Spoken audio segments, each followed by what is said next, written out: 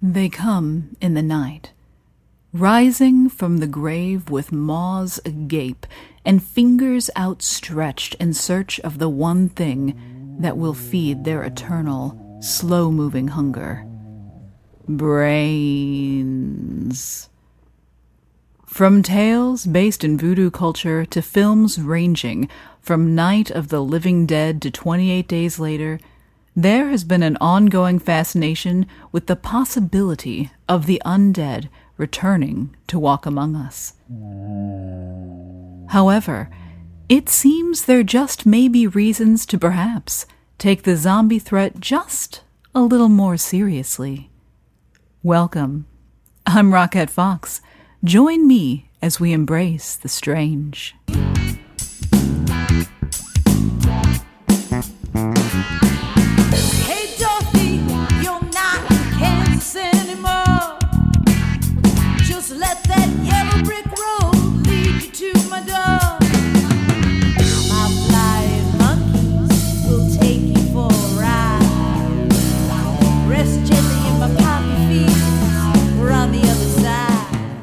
With the exception of some modern iterations, when many think of zombies, myself included, one tends to think of slow-moving, ravenous, power through sheer determination and numbers.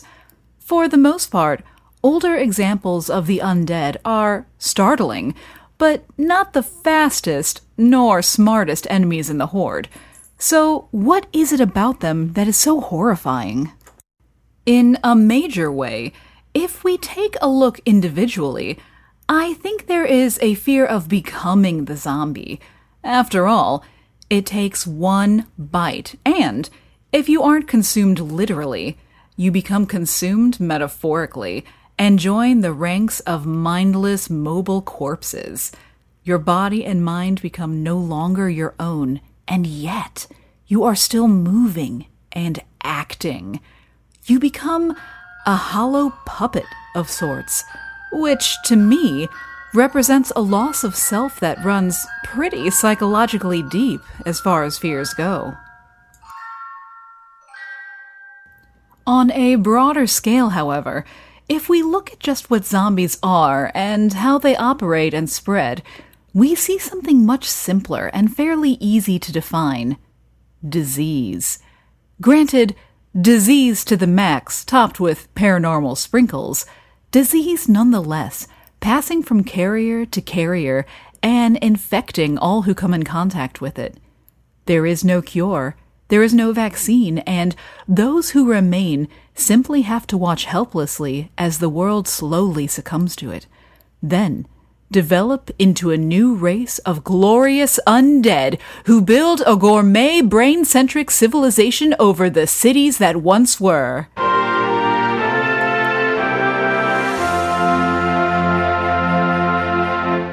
Or maybe not. But in the here and now, while there may not be anything that reanimates the dead, so to speak, as it turns out, there are a few circumstances that make good on the turning one into a mindless shell of one's former self while appearing very zombie-esque. The first tale I have for you would have made a far different movie of Bambi. He can call me Flower if he wants to. It is chronic wasting disease, and it's a fatal neurological illness that happens when a malformed brain protein begins to kill off normal brain proteins, not unlike a tiny version of an undead film classic.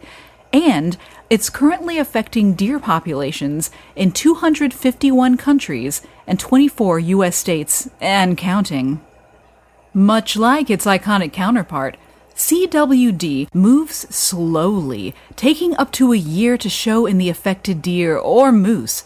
But when it does, it causes the animal to become listless, drooling, losing a lot of weight, and sometimes becoming aggressive.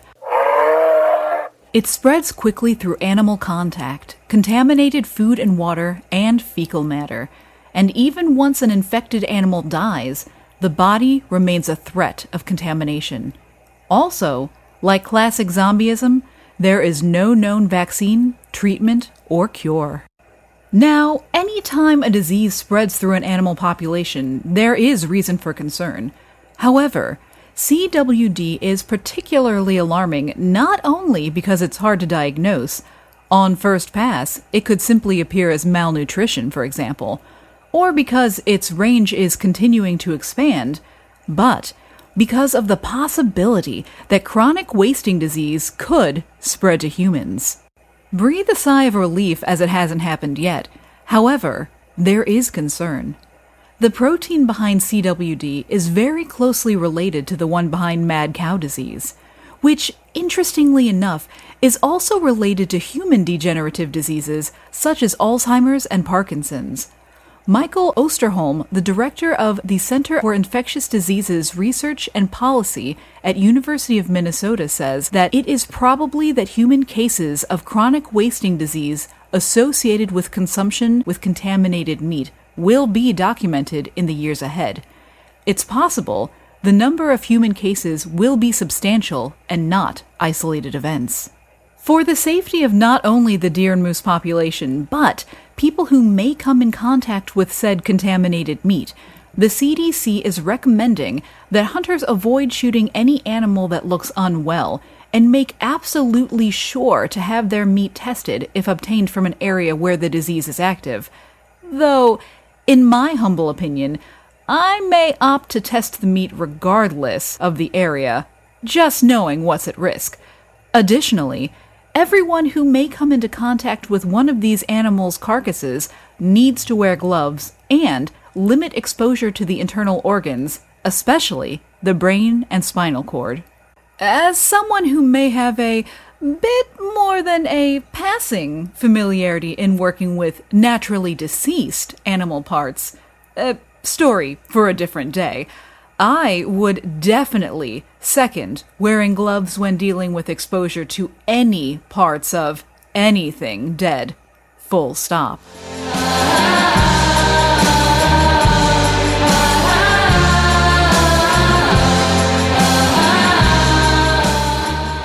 Of course, a disease that affects a population of creatures through contact and the natural circumstances of migration and spread are one frightening thing. But what about when zombies are created through more deliberate intentionality? When one's mind is suddenly rendered dull, leaving their body to be then puppeted to actions of their own slow demise. Horrifyingly, there exist not one, but several very real tales of this exact scene unfolding. We just need to take a little closer look at the world around us. And for this next tale, we need to take a closer look at a spider web in Ecuador. To paraphrase modern patron saint of art Bob Ross, it was a happy, horrifying accident. Felipe Fernandez Fournier, a biologist who was studying parasites of the Anelosamus eximius spiders, happened to notice something strange one day when peeking in on these tiny social arachnids. Normally, they were collective hunters that rarely left their cozy nests. On this day, though, Fernandez Fournier happened to see that one of these little 8-legged creatures had struck off on its own.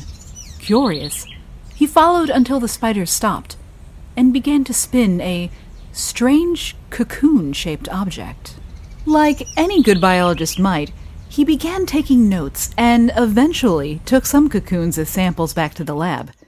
In true nightmarish fashion, eventually what emerged were not the same sleepy spiders that went in, but small wasps from the Zetipoda genus. One of the co-authors of the study on this fascinating toxic relationship is Samantha Strauss of the University of British Columbia, who says that the environment in Ecuador is intense, so that the web is basically a protective cage for the wasp to keep growing. And indeed, what happens is a female wasp will lay her eggs on the abdomen of the unsuspecting spider. When the baby larvae emerge, they attach to said spider tummy and feed on the hemolymph, or, essentially, spider blood. As time goes on and the larva grows, it begins to take control over the spider by injecting it with a hormone until it drives its meal like an 8-legged RV away from the colony and directs it to spin the cocoon, which is a structure these spiders just don't build natively.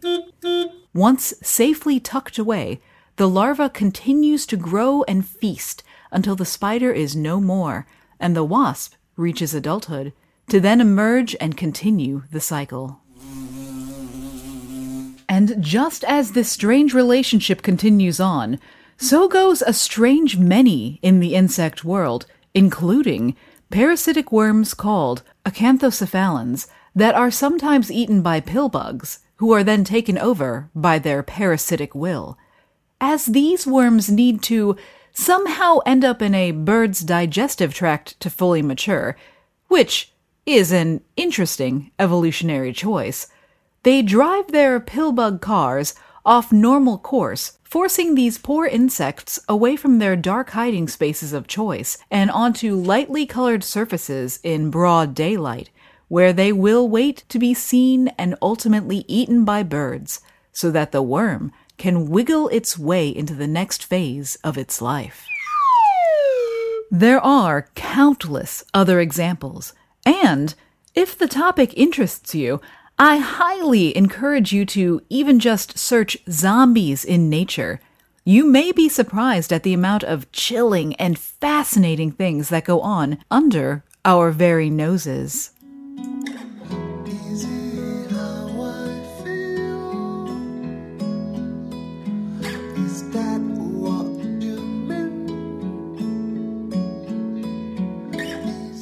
For our last tale today, we zoom back out from the intimate world of insects and into our own. We've spoken about neurological diseases in deer and moose and how it may be possible that this can transmit to humans. But what about something far more aggressive that can and has already made the leap from animal to person?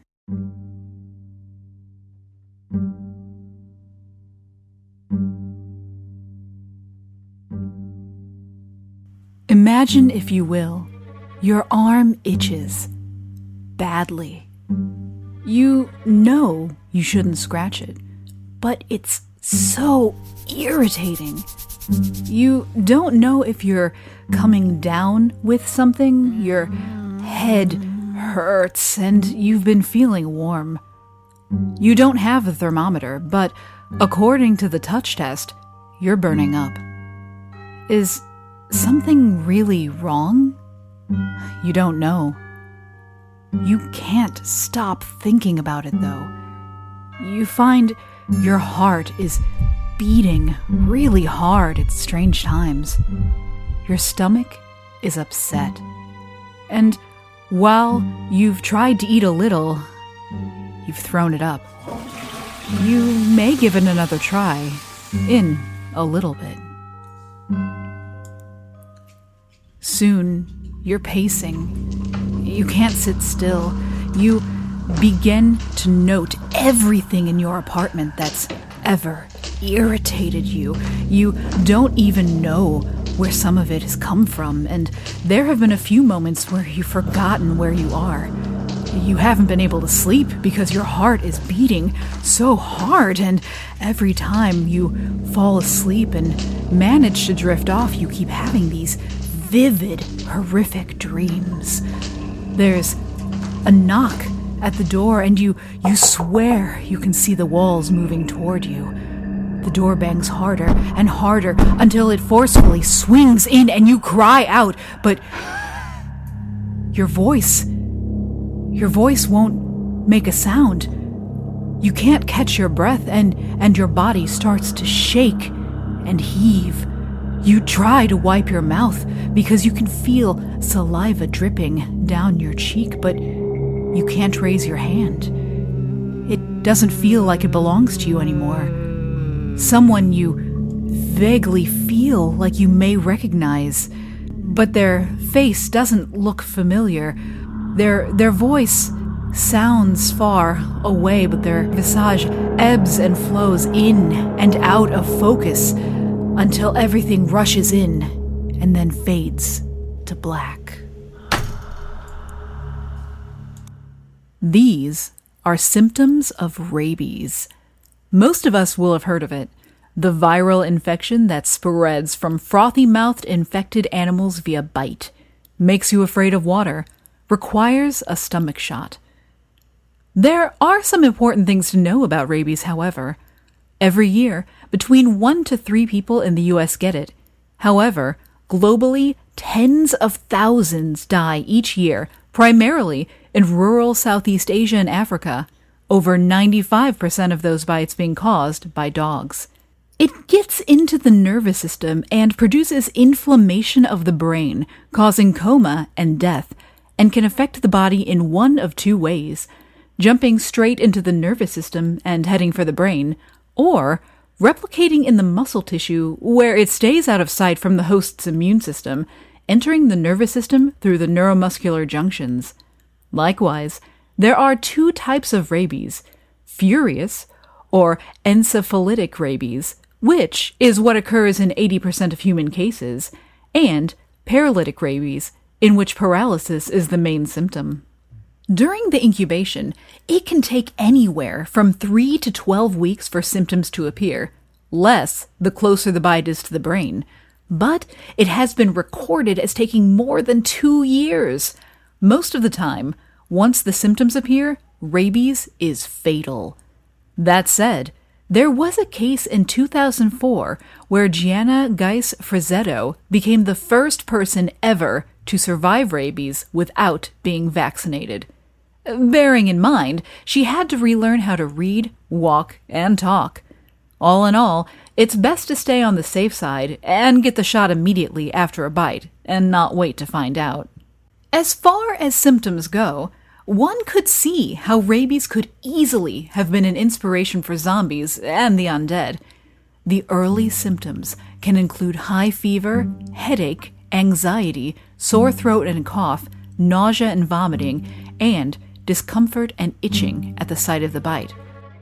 More advanced symptoms move on to confusion and aggression, partial paralysis, rigid neck muscles, involuntary muscle twitching, convulsions, hyperventilation and difficulty breathing, hypersalivation and frothing at the mouth, fear of water, which, interestingly, I discovered is due to a person having difficulty swallowing, hallucinations, nightmares and insomnia, a fear of the light, and lastly, perhaps it being good that this symptom was not an inspiration for our modern zombie films, priapism, or permanent erection in men.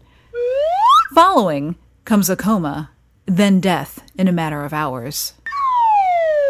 Seriously though, rabies is nothing to scoff at. If you ever find yourself in a situation having been bitten, scratched, or even licked in an open wound by an animal with possible rabies, the recommended thing to do is first wash any place of possible contamination for 15 minutes with soapy water, povidone iodine, or detergent.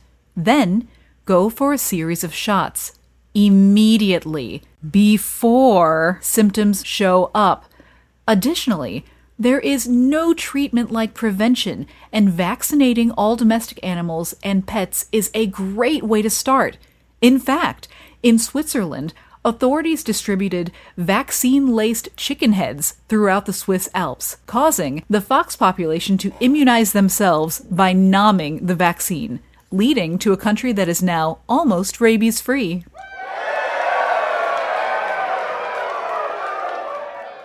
Definitely also take precautions when traveling as well, as many times animals in different geographic regions may have different exposures and roaming animal rates, which could, well, bite you by surprise. While frightening true tales these all may be, chronic wasting disease is being carefully monitored. Neither you nor I are likely to be a wasp vehicle anytime soon, and rabies in humans is still rare in many places. Not to let slide by that again, more rural areas in some countries do suffer from a substantial number of deaths each year from this brutal infection. All of that to say, be cautious, stay safe. Tales of terror find their power by playing on primal fears, and zombies and the undead are no different. When it comes to the contagion portion of that mythos, learning about the truths, facts, and how we can protect ourselves become our true weapon, and how we can restock those brains. My dad gave me $1 bill, 'cause I'm his smartest son, I'm his smartest son. Thank you so much for joining me through this week's episode of The Fantastically Strange. I hope that you've enjoyed our journey. Come visit for a spell at fantasticallystrange.com and on Instagram at fantasticallystrange and Twitter at fantasticoddpod. I've been posting some things between shows that I think you might enjoy. If you've enjoyed the show so far, please let me know. Maybe even a follow, share, or review. I write, research, edit, and do all of the things myself, and I am so honored and beyond happy to be able to bring you stories about the topics I'm passionate about, and your ear means the world to me.